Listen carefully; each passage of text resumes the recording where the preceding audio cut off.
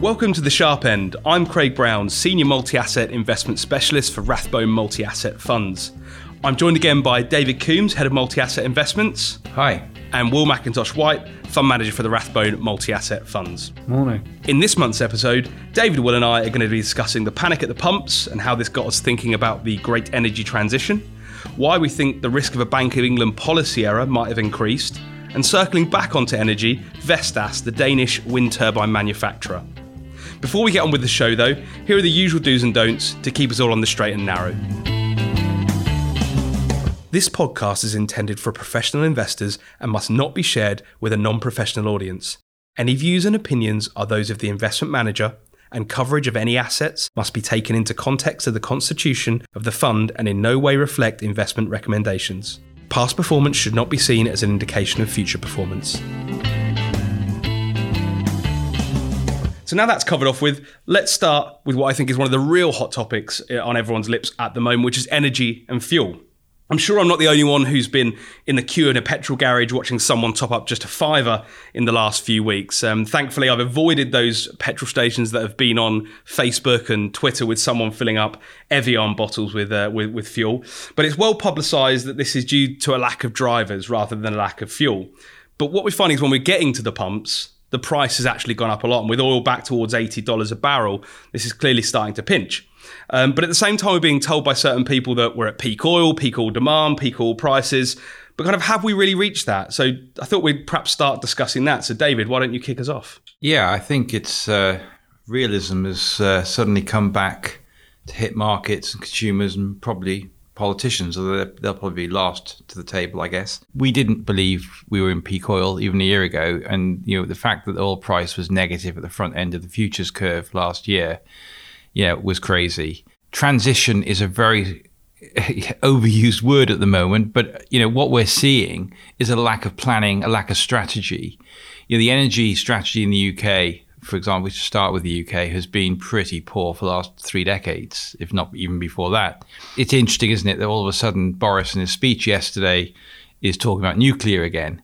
Now, for me, this is common sense time, right? And if we, what I want to do is draw this back to our strategy and remind the listeners that we have got actually a balanced energy strategy in our portfolios. We're going to talk about Vestas later, but we've got BP, Shell, Schlumberger, Total, SSE, National Grid, because what you need is a balanced approach. We all recognize the need to reduce global temperatures. We all recognize the need to reduce emissions. There are very few people now that disagree with that. The problem is how fast you get there. And there's a price. And the consumer's not willing to pay the price. So you can't have price caps, no storage, just in time, as we've shown last week, or the week before. It's all unraveling pretty fast. Now, if you're an optimist, you probably think this is actually a good reality check. It's still a bit late. You can't just build a nuclear power station in 3 years, as we know, and governments have to invest in nuclear. It can't just be private. So I think this is, in a way, quite useful to have a more reasoned and balanced debate. And I think, if anything, it's reminded us we still need oil. And the people in London, the people who live outside the M25, they need petrol. They don't have the tube. Wake up. And I'm really comfortable that we have kind of ignored that white noise and stuck with energy. I was looking at the price of Shell. It's at just over £16, recovered from 9 from last year. It's been a great return. I was thinking about reducing. And I looked at the chart, and it's still way off 25 quid, where it's, recent highs. Will it go back? Don't know. But yeah, I think this is actually quite useful. And I know that it's painful, but useful. It is painful. I mean, people will call it a perfect storm. The low wind, Russia supposedly reducing supply because of Nord Stream, prolonged winter, hot summer. I don't really know where that was in the UK. I think I probably had my heating on in August this year. But supposedly around the world, because this is a global issue, worse in the UK, clearly. And the storage piece is remarkable when you actually see the figures of, is it terawatt hours? I think I've now become a natural gas expert, obviously, as we all You and do. everyone else on Twitter. That's it. But we have 9, I mean, I don't know what the quantums are, but in the UK we have 9. Talk about that just-in-time piece. Italy have 168 terawatt hours. I mean, it's just remarkable. And so, great, we're moving to a greener economy, but as you say, it feels like the transition period has not been planned for. I mean, we've talked a lot about natural gas needing to be part of the solution longer term. Yes, we need to move away from that at some point. But all we hear is years, right? 2020, 2030, 2050. Right, that's not a strategy. That's a target, right? Get real. Yeah. It's kind of what happened in the intervening years, because this move away from fossil fuels, you start to realise how tangled fossil fuels are in everything that we do. You know, less than half of oil, for example, goes on fuel production. A lot of it goes into cosmetics, goes into medicine, goes into asphalt, goes into rubber, goes into plastics. You know, the gas thing at the moment, you know, Ocado the other day, and this may seem a weird aside, so give me a little bit of scope to go through. So Ocado the other day told customers that it had problems delivering them ice cream due to the gas shortage. And you may scratch your head a bit as to why. But apparently natural gas effectively is a big feedstock into making ammonia in fertilizer production. Well, because the fertilizer company couldn't get that, they couldn't get the feedstock to make ammonia. The byproduct of making ammonia is CO2 that goes into making dry ice to put in delivery vans to deliver ice cream. So again, if you want to just move away from oil, move away from gas, it's not just about the heating of our homes or what we put in our cars.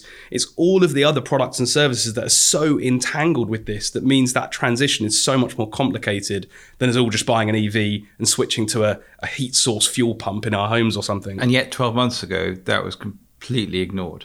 Right, stranded assets was the key phrase. Don't you hear that much last few weeks, have you? Actually, funnily enough, stranded assets. I'm not getting asked about. Do you know? I reckon every meeting I did 12 months ago, obviously virtually, was why are you holding stranded assets? It's the end of the. I think these oil and gas companies. You know my view. I think they're going to be the biggest renewable providers in the next decade. They might not make any money, but there's they a lot are of execution risk around that. Huge execution risk. But so there is for the competitors and the first movers, actually. The disruption is only just starting here. So, we've got our exposure to renewables in the portfolio, investors we're going to talk about, and we've looked at others, including kind of the component parts and everything else. But I still think one of the biggest risks to our strategy is, this is proving it, is energy prices. Look at the gas price in the UK. It's even rising fast. Now, I'm struggling to understand that. Some people are saying it's China because, they closed all the gas plants. Well, also the coal-fired stations. Yeah. They put limits, haven't they, on how much they... They're all off now. Well, those limits are suddenly gone. They're even buying coal from there's Australia. There's a lesson to learn, right? There's an absolute lesson there, okay, that they've moved too fast without a plan B. Where's shale, though? That's the bit I still can't get my head round. I mean, even we had a presentation yesterday, and I think they were saying shale makes money at, someone was saying $35, someone was saying $50. Well, we're 80. Yeah. Why isn't that switched back on? Yeah. I mean, I think some of it might be to do with maybe some of the policy ambitions of the current administration. They've stopped pipelines. They made it perhaps less appealing for people to move into that shale industry, but also because of some of the storms, I believe, in some of those areas of the States earlier this year, that's hampered some of that sort of oil complex in the US. But by no means the level to which we've not seen oil rigs production come back in the US. I mean, it really hasn't moved at all, really, to get back to anywhere near where it was pre-COVID. So really, I was thinking about this the other night, actually, and what struck me as being quite strange, if you think about who's made some of the most money in data, it's Amazon, it's Google, and it's Microsoft. How? Through the cloud. Storage. Storage is not a very, exciting subject, but this is the same thing. It's about storage and the lack of storage of renewables, as we well know. The company that solves that problem is going to be the Google of the energy industry, and that's where we need to focus. I don't think we know who that is yet. I'm not even sure it's been invented yet. I mean, there's a lot of players trying to. If we can find, and we won't be the first, let's be honest, and it's probably a private company at the moment, but there's somebody out there who is going to be the Google of storage in energy, in renewable energy, and that is going to be the exciting part to invest in, and that's where we need to be looking. But in the meantime, I'm very comfortable holding old energy from an investment perspective now. We're not talking about ESG and morals and politics here. In terms of a balanced strategy, because as we have shown, one of the biggest risks to any investment strategy is rising energy prices, and fast, because and this is worth remembering, all the inflation chat, is that, energy prices are disinflationary over the medium term, and they're bad for growth, they're bad for the consumer, and they're bad for equity markets, actually. So having exposure to old energy has never made more sense. So are we going to have a prolonged elevated energy price? Because I can see it dropping back, because as you say, at some point it squeezes demand. It's already causing all sorts of problems in production issues, as you said, that CO2 plant shutting down. I kind of think it probably ebbs and flows, but I'm sure you'll have these short-term spikes over the next 5 years. I mean, let's be honest, we don't know. No. We are not energy specialists, and there's lots of people out there who don't let that stop them having a view on it, right? So let's be very clear. We don't know. But when I look at, was it you, Craig, saying yesterday, I think it was the UK gas price went 46% up in the morning? Yeah, and then it closed down in the end. Yeah. Putin to the rescue. Who'd have thought? Who'd have thought that? Yeah, super Pute. But it strikes me, and you look at the Henry Hub price, so this is the US price for gas, the volatility in these prices has been phenomenal. And I still think, is there market manipulation going on here? So to answer your question, one of the reasons I don't know and don't even have a view on it, actually, is because I'm not sure if there's market manipulation, because there could be all sorts of players, whether it's financial or political players in those markets, that this could suit quite well, actually. And I think that tends to happen over short periods, and then it kind of finds some equilibrium over to. So I suspect we'll have a better idea in a few weeks' time. The problem now is higher oil, as you say, technically acts as a dampener on economic growth, right? Because it hits the consumer, it's a lower end consumer. Often you talk about your K-shaped recovery. The issue is that unfortunately it stays with the least disposable cash who get hit first. So you've got a problem there. You've got a problem potentially on inflation. So next year in the UK, you've got that cap price going up or under review. I mean, it's highly likely to go up next year. So you've got this problem of, once again, it's a drag on economic growth. It's a drag on production. Which causes fuel poverty. And this is the irony, right?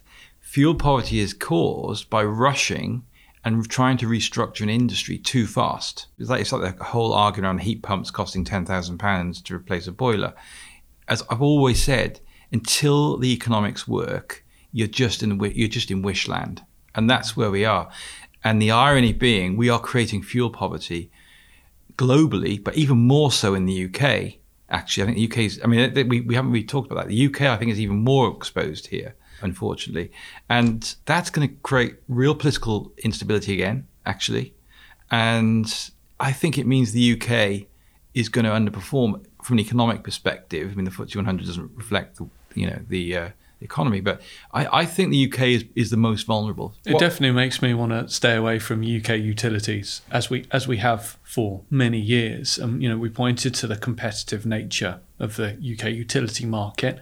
That's why we ended up owning Wisconsin Energy, for example, which, where the regulator looks at that business, understands it prioritises the reliability of energy getting through, because it's pretty important when Wisconsin gets to minus 30 or whatever it does.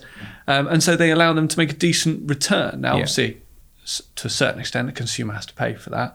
But the reverse is, it's almost like Icelandic banks. So people have chased, high yields in Icelandic banks. They've chased cheaper and cheaper fuel. And of course, I was reading an Ofgem report highlighting how 750,000 people changed their gas supply away from the historic big players to the newer players. And of course, I wonder how many of them are currently moving back. All of those plus another million other are now trying to find a new home after those utility companies went under. But again, when you look at how some of these smaller utility companies were run, they were run almost like a tech company with pretty much a sub 1% margin, just trying to capture market share and then thinking we can then start to build our margin up later. But it's a really hard thing to do in the utility space, where if you get hedging wrong, well, as we've seen, you go out of business pretty quickly. Or no hedging. Or no hedging at all, like I'm getting it wrong. While we're talking about the UK, then why don't we sort of move on to our next topic? It seems like an opportune time. We did speak in our first podcast actually around how the UK inflationary picture could decouple from the rest of the world, and perhaps we are starting to see some of that playing out. But layered on top of that now, we've had recent comments from the Bank of England talking about raising rates maybe towards the year end, which has kind of got us a little bit more worried that we could be at risk of a policy error in the UK. But surely, Will, raising rates into this environment is only going to cause more problems, right? I think so. We talked about this and wrote about it before, that raising rates doesn't solve the energy crisis at all. And as someone else rightly pointed out, it doesn't make it rain in Brazil. It doesn't solve the port issues in LA or China, or find us more truck drivers right now. So I struggle that is the answer. Now, there's an argument that maybe, Andrew Bailey is just kind of playing fiddle to the inflationista, saying, look, we'll do it if necessary. If inflation starts running, we're ready, to sort of get some credibility there. And a bit like Mario Draghi back in the day when he said, we'll do whatever it takes. Actually, it didn't really do anything at that point, or didn't need to, because that was strong enough. The market then said, okay, they'll do it. And Andrew Bailey saying, we don't actually need to rate raise because we'll tell people that we will if necessary. And that is, job done. Now, I'm not sure I've got the confidence there. Now, I know confidence in central bankers seems to be lacking. I mean, you had Elizabeth Warren, which was unbelievable. Pretty punchy stuff. Talking to Powell and saying, that he's the most dangerous man to be leading the Fed. He's lucky that he hasn't had a financial crisis. Well, we'd only been through a pandemic. We went through a pandemic and we didn't have one. So, well played, maybe. But anyway, so I've got a lot more confidence in Powell than I do, arguably, in Andrew Bailey, actually. And I do think the UK is at risk of a policy error, which is remarkable given, how many times over the last decade have we all said, well, we've got quite a lot of debt, so a bit of inflation wouldn't be too bad, bit of 2%, maybe 3% kind of works. And okay, I know we're a bit higher than that at the moment, but we do need a bit, and a bit is good. Now the problem is, one can argue we've kind of got the wrong type at the moment, which is that cost push. The problem is, if you try and kill cost push inflation by killing off demand, then you get yourself into a real mess. But let's look at China. I know I've gone left field there, haven't I? Really have. But you weren't expecting that, were you? No, that's right, you. If you think what happened to China, obviously China became, 25 years ago, whatever it was, kind of the manufacturing hub of the world, if you like. Why? Cheap labor. I went to that factory to see, Hoover vacuums being made, and was shocked by the lack of technology, and human beings were doing the testing rather than robots, et cetera, et cetera. Why was that happening? Because labor was ridiculously low. And then you start to get wages rising, 10% per annum. And then, of course, if at 10% per annum, you start catching up with the rest of the world, clearly within about pretty quickly, and certainly versus your competitors in Southeast Asia. And so what China saw was wages rising really fast because of the one-child policy, and demographics obviously didn't help. So then what happens, because then they had rapid growth, well, then they had to do something about productivity. And so China had to then start bringing in, like China, Korea, starting to increase productivity through automation. And I went to some factories where that had already started. There was a massive difference, actually, between the different companies I went to see. And this is kind of Johnson's argument, right? And I got a little bit of sympathy with it. I'm not so confident it'll work out, but you do need rising wage costs to encourage the capex for companies to increase productivity.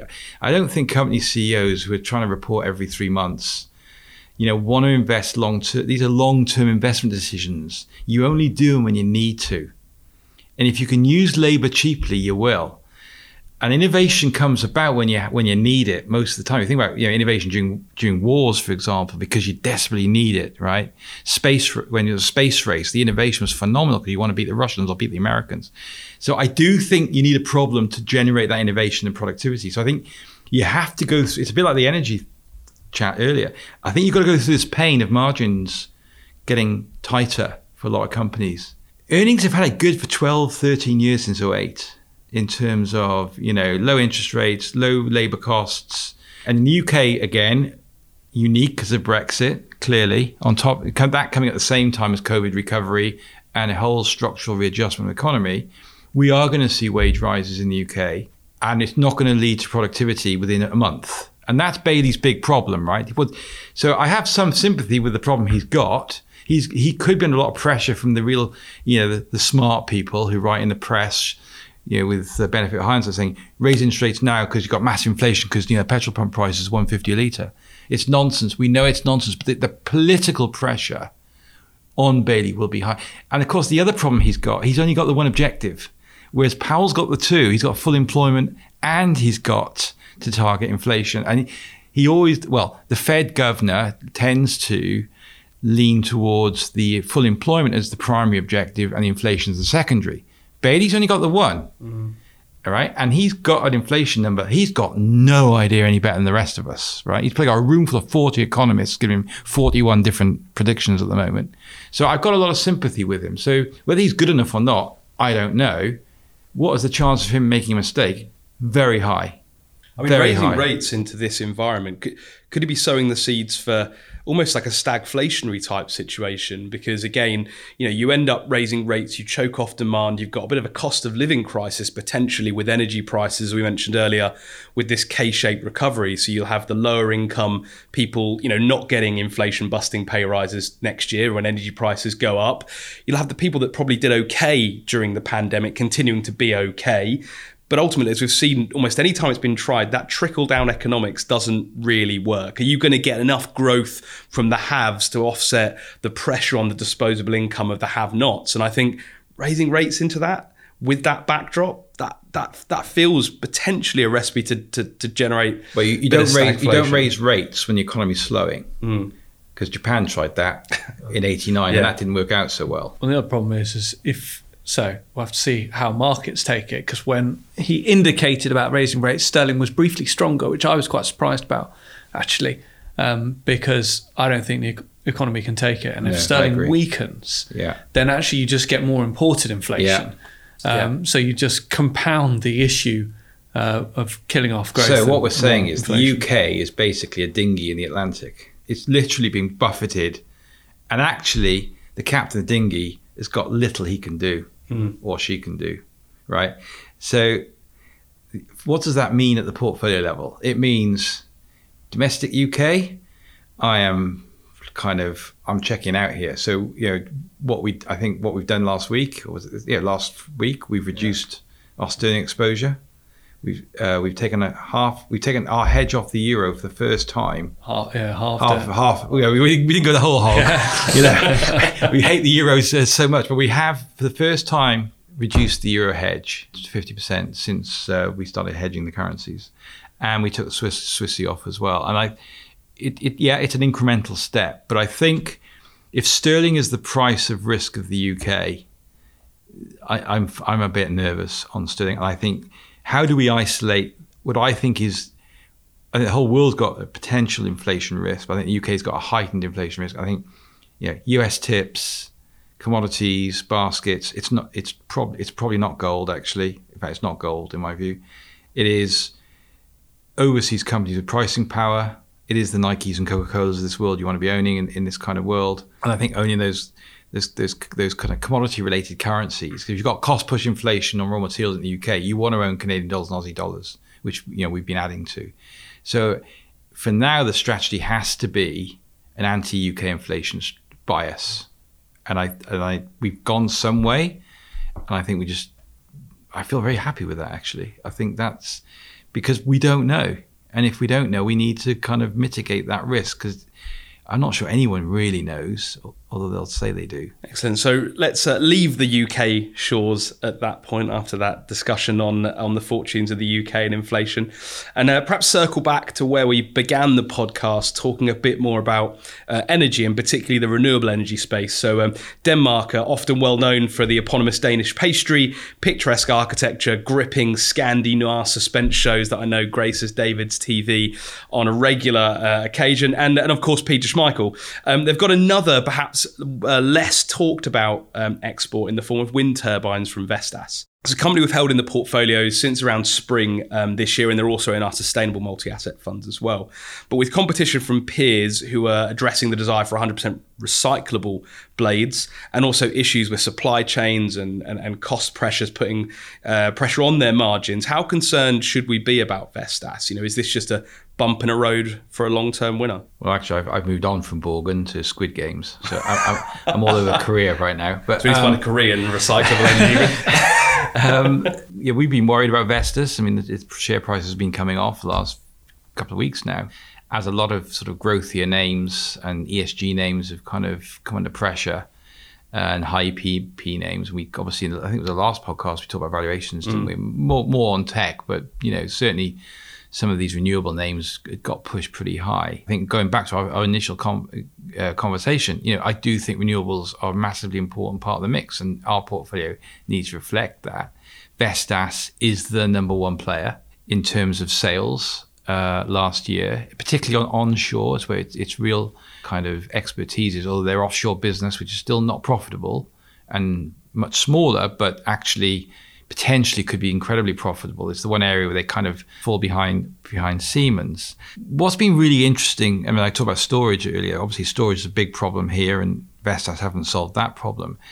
Is the lack of technology that is in wind turbines, actually. I've been quite, the more I learn about this, it's quite interesting that Vestas kind of has such a big market share. It's around 16 to 18%, depending on who you believe. When actually, the IP is relatively small. I mean, these are basically steel towers with these kind of blades, right? And there's not a lot of tech. It's bearings and whatever. Really, the added value is all about reliability, actually, and power, and how much power the magnets generate, and that's down to reliability and size and of the structure. And really, you only increase the power by increasing the size, and onshore there's only so far you can go.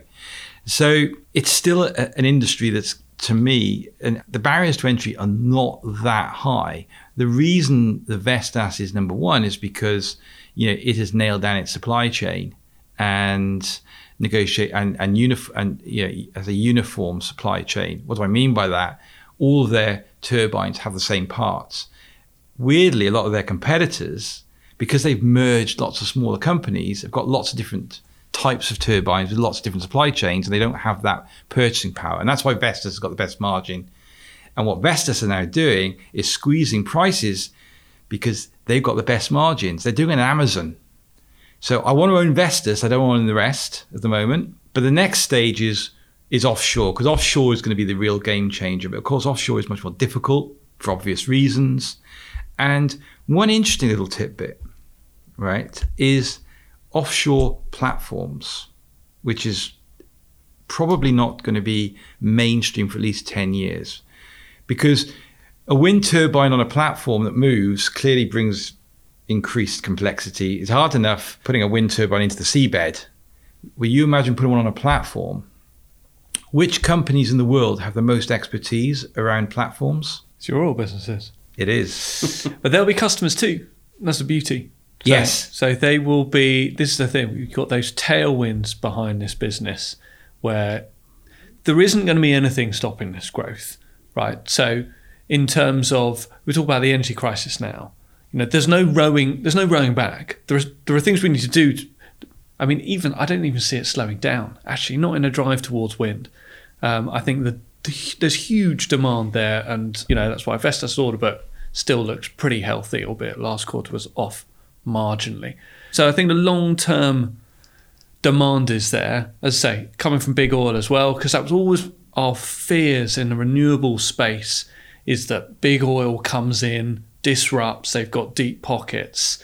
And there was questions, would they take over? Would they just destroy businesses? And we've seen a bit of both, actually. But with a business like Vestas, they're a customer, which is great. Yeah. And I mean, some people would disagree with you on the tech bit, because, you know, they've got anti-icing technology and they've got wind turbines specifically that can survive cyclones, supposedly. Hopefully. So I think there's a little bit there which gives them. Yeah, but it's not like, you know, barriers. Microsoft, Apple. Yeah, it's not the iPad we're talking No, about. it's not the quite level in of tech that. is not in the same. But, yeah. No, it's not. But I think the barriers are still relatively high. As I say, if you've got big, deep pockets, it's possibly. But you want to know the irony? They're also massive customers of copper and steel. Well, they are. I mean, yeah, we've got to be careful where we go with this, because you get into the whole commodities route when you're talking about sustainability, and it's very difficult. And obviously, they're suffering from higher steel prices. It just goes to the complexity of this whole area, and you need to look at it in much more detail than, frankly, how it seems to have been looked at for me in the last few years in the mainstream. And yes, wind is. You're right. They are. BP and Shell and Total and Exxon and all the other Chevron are probably going to be the biggest customers of people like Vestas. And one of the biggest barriers to entry, going back to your point on the tech, is that actually the industry is only 25 years old.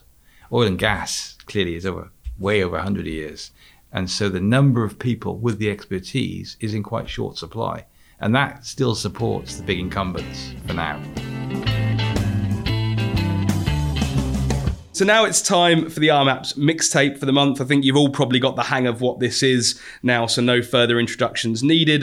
This episode, we've got David taking his second turn at putting a mixtape together for your listening delight. So please take it away, David. Well, I got a lot of grief, frankly, over the first list, not least from you two, right, and Yuli, who's our production manager, who gave me some real stick. So I've gone for quality this time, We'll see. and I've actually gone personal. I've gone very personal. I'm actually going to give. I limited my universe to songs I have downloaded and in most cases even paid for. Wow. I know. Okay. It's very analog. Anyway, so starting with energy and the current issues, I've gone for Royal Blood, Lights Out. Okay, very good. And of course, China's had to turn back on its coal power stations. So I've gone with Greta Van Fleet, Black Smoke Rising. Wow, okay. And then obviously I drove past the petrol station this morning, all calm and lots of petrol. Metallica, Fuel. Now, I can't see you having downloaded Metallica. I love Metallica. Just for this podcast. Yeah. Excuse me, I'm with Priti Patel. I am a massive Metallica fan. That's probably the only way I'm probably with Priti Patel. Right, now, central bank policy error was a challenge, I won't lie. But I'm quite pleased with what I got, actually. Now, remember that Andrew Bailey has to communicate with the Chancellor every time inflation is over 2%. So I've gone for Robert Plant, please read the letter. Fair enough. I like Okay, that. that's I good. quite like that. And, you know, a lot of people are pushing Andrew Bailey to take this action. The Black Keys, Tighten Up. Okay. Yeah. And then finally, what we don't want, Radiohead, No Surprises. Good. That's the first one I've heard of. Good. Yeah. Well, you never heard of Robert Plant? Barely. And you Millennials. And you're vegan. And then I'm going on to Vestas and Wind. I've gone Red Hot Chili Peppers. No, I haven't gone down market. That's the Zephyr song. That's a small wind, a light wind, just for those of you who didn't realise. Did you have to get your thesaurus out for that one? I just remember the Ford Zephyrs that were going around in the 70s when I was a kid.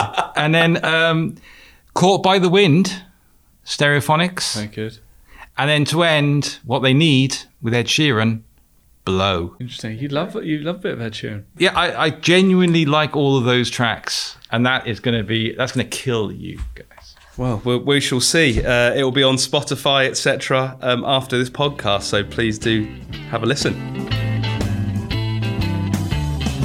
Thank you for joining us, and we hope you'll join us again for our next monthly instalment of The Sharp End. If you didn't listen last time, please feel free to go back and listen to our earlier episodes. Last month, we looked at coffee as a service, and if that was one step too far, how we approach COVID reopening and how Shimano might benefit from the reopening, whilst the wheels might be wobbling a bit on the Peloton story.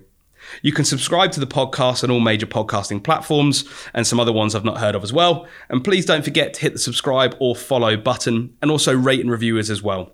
If you'd like to hear more about the Rathbone multi-asset funds, please speak to your usual Rathbone sales contact or visit the website at www.rathbonefunds.com. Thanks again.